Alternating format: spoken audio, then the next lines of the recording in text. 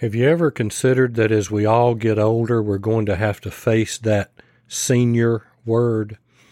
What are some of the challenges that we face or will face as senior citizens when it comes to prepping? Stay with us, and when we come back, Krista's going to dive into that.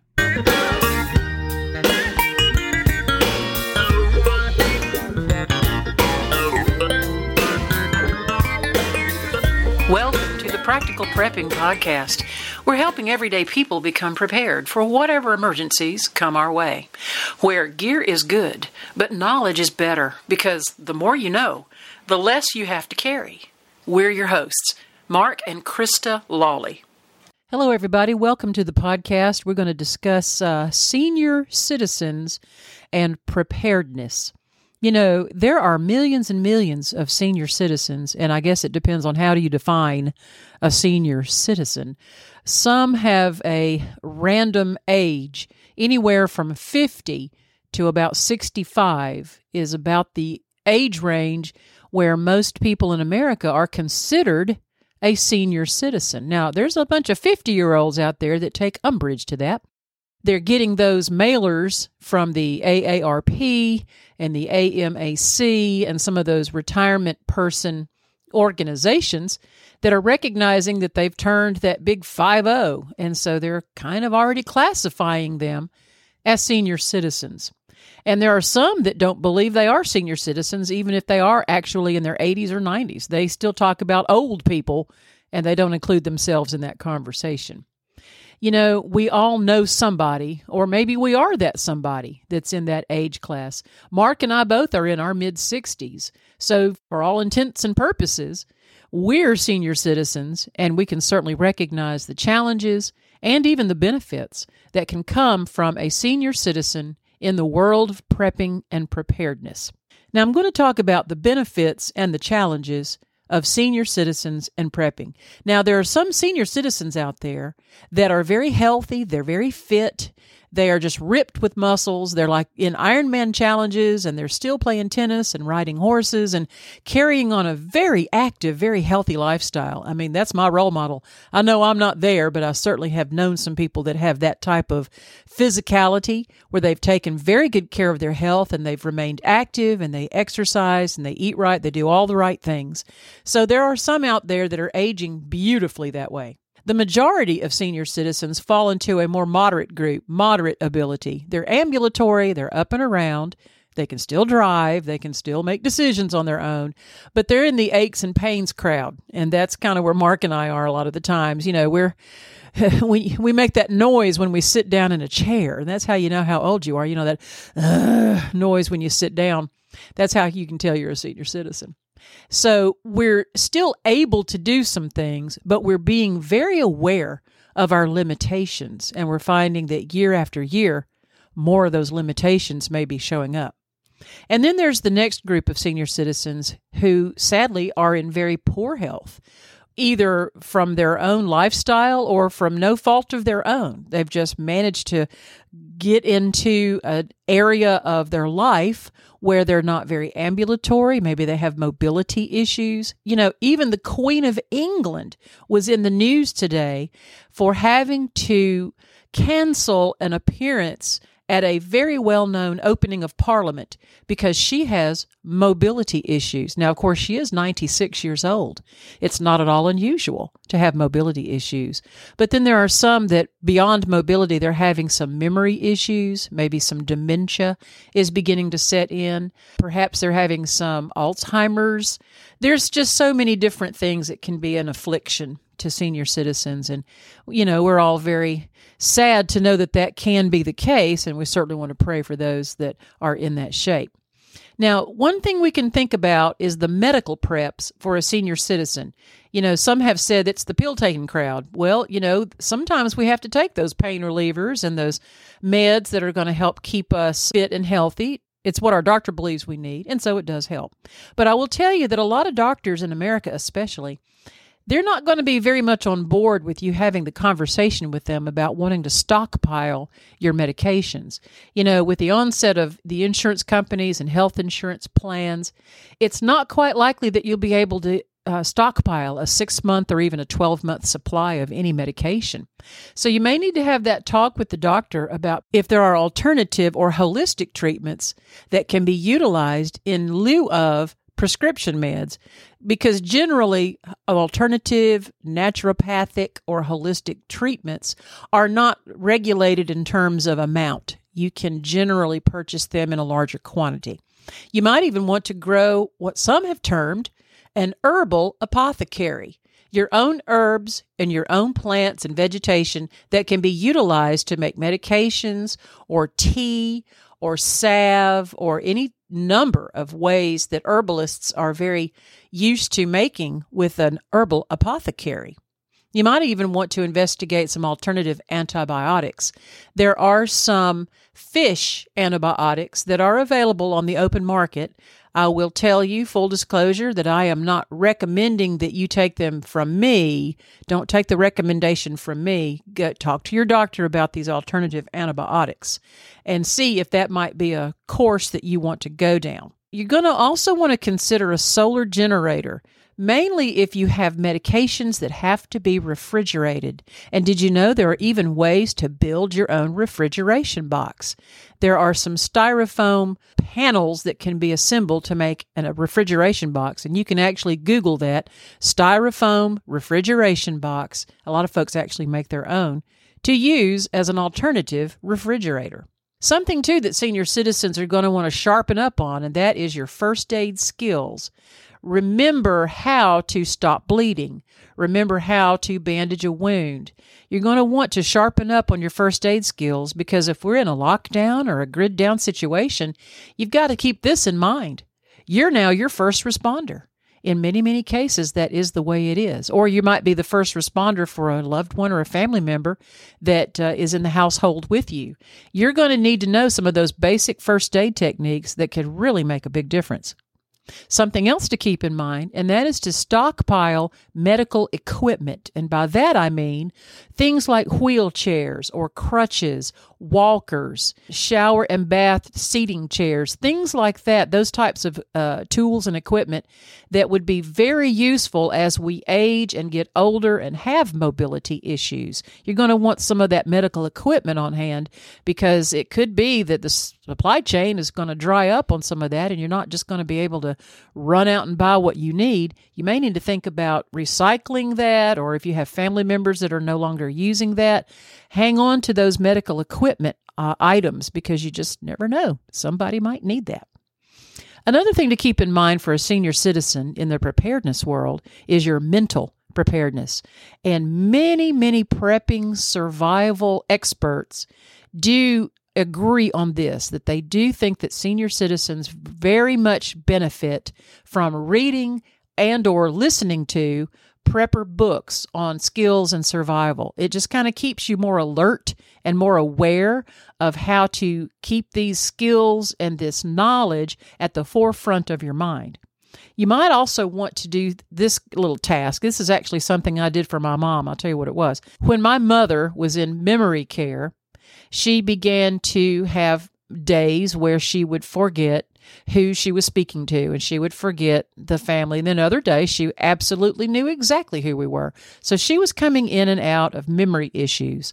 So I prepared a photo album. It was basically a 3-ring binder, and I printed pictures of all of her children and grandchildren and great-grandchildren, and I assembled them in this book, and I added a caption at the bottom of each picture that identified the person in the picture and their relationship to her. For example, under my picture, I put, "I'm your daughter."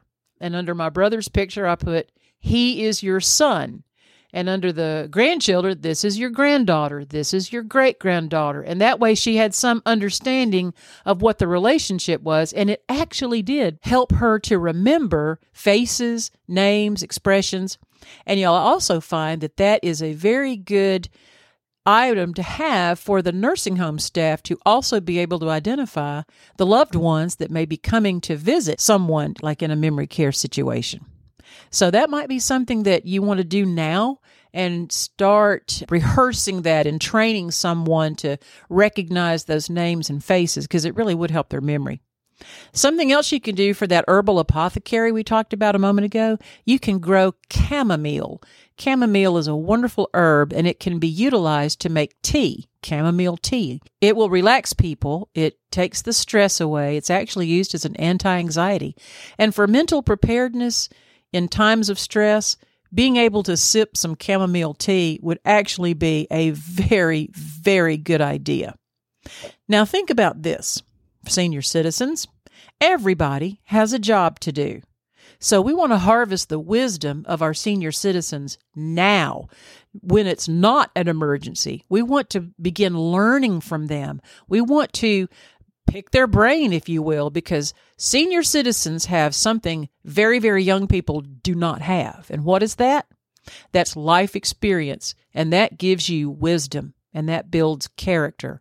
And that is a way that a senior citizen can contribute to their community in a prepping situation.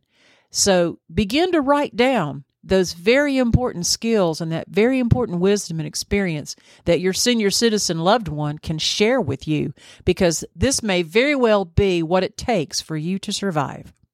Something else in the everyone has a job to do task, senior citizens can actually handle maybe lesser or smaller tasks, which would free up the younger people for the harder jobs like chopping wood and harvesting crops.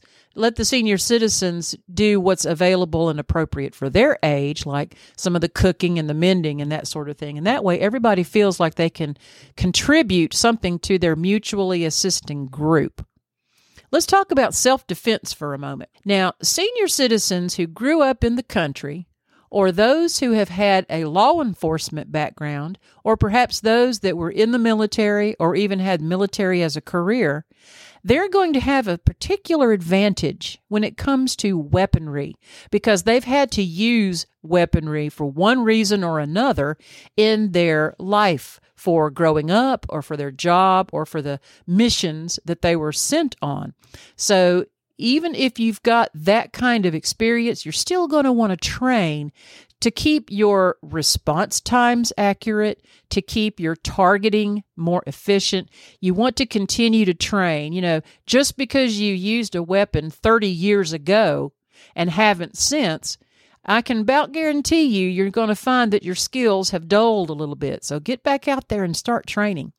And for those that are very concerned about a larger firearm that might have a lot of power and kick, we find that the AR-15 is a much kinder rifle. Ladies like to use them. There's even youth models of types of guns that are usable. That they kick almost not at all. They're very smooth. They're very easy to keep clean. They're very easy to handle. And this might be the firearm of choice for people that are interested in a long gun. You might also want to consider a .22 rifle or even a .22 handgun. And you want to train with it. If you've made the decision that using a firearm is going to be a way to keep you, the senior citizen, protected and secure, then you must train with it. Now let's take a turn. Let's talk about meat, heat, and cooking. The senior citizens can do a lot of wonderful things when it comes to cultivating small livestock. For example, many people actually have their own little hobby farms at their home, and they're raising rabbits or chickens or ducks, goats. They're even building fish ponds. And all of these are designed to be a contribution to the nutrition. These animals will either be harvested for their meat, or the goats will be milked for the dairy. The chickens will also lay eggs. The fish ponds will be stocked with fish. And this can be a great protein source for someone who's cultivating their very own. A way to keep warm in the winter, think about this. Particularly the senior citizen. Many of them cannot get out and chop firewood like they did when they were 21. Some of these folks are now 71, 81, 91 years old. This is where a pellet stove can be really, really helpful. You can use a pellet stove in place of having to chop or even store firewood, and you put this in a cast iron stove, and not only can that produce heat for your dwelling, it also provides a cooked surface so that you have a way to cook and prepare your food.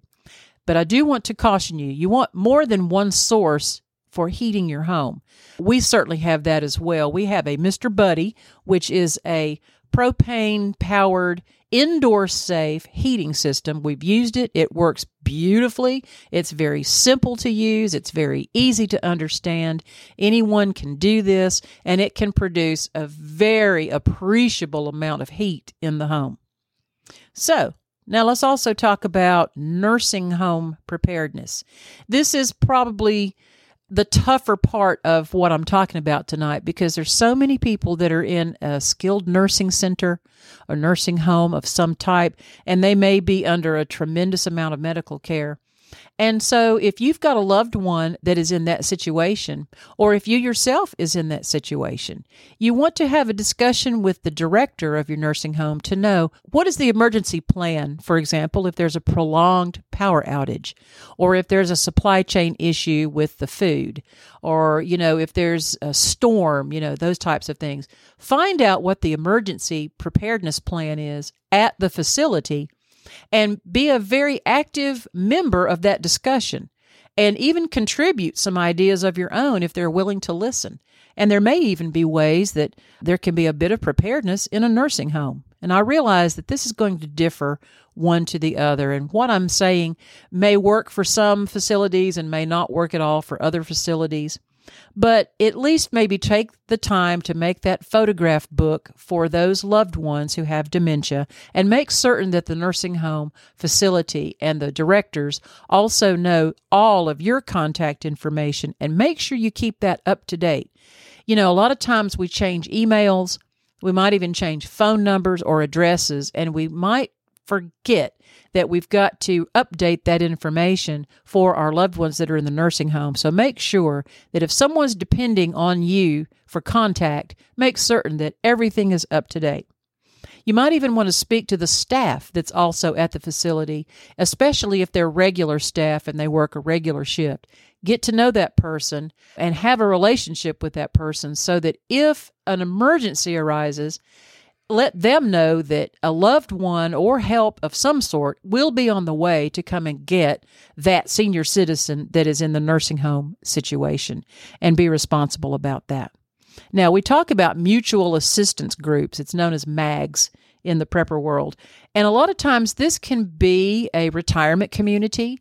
It might be an assisted living community of people, or just even groups in the neighborhood of like-minded senior citizens who can sort of band together and depend on one another in the event of emergency. I find that a lot of times when we know we've got someone else that we can rely on, that it does ease our mind a great deal, and it stops a lot of the fear and the anxiety that might otherwise grip someone.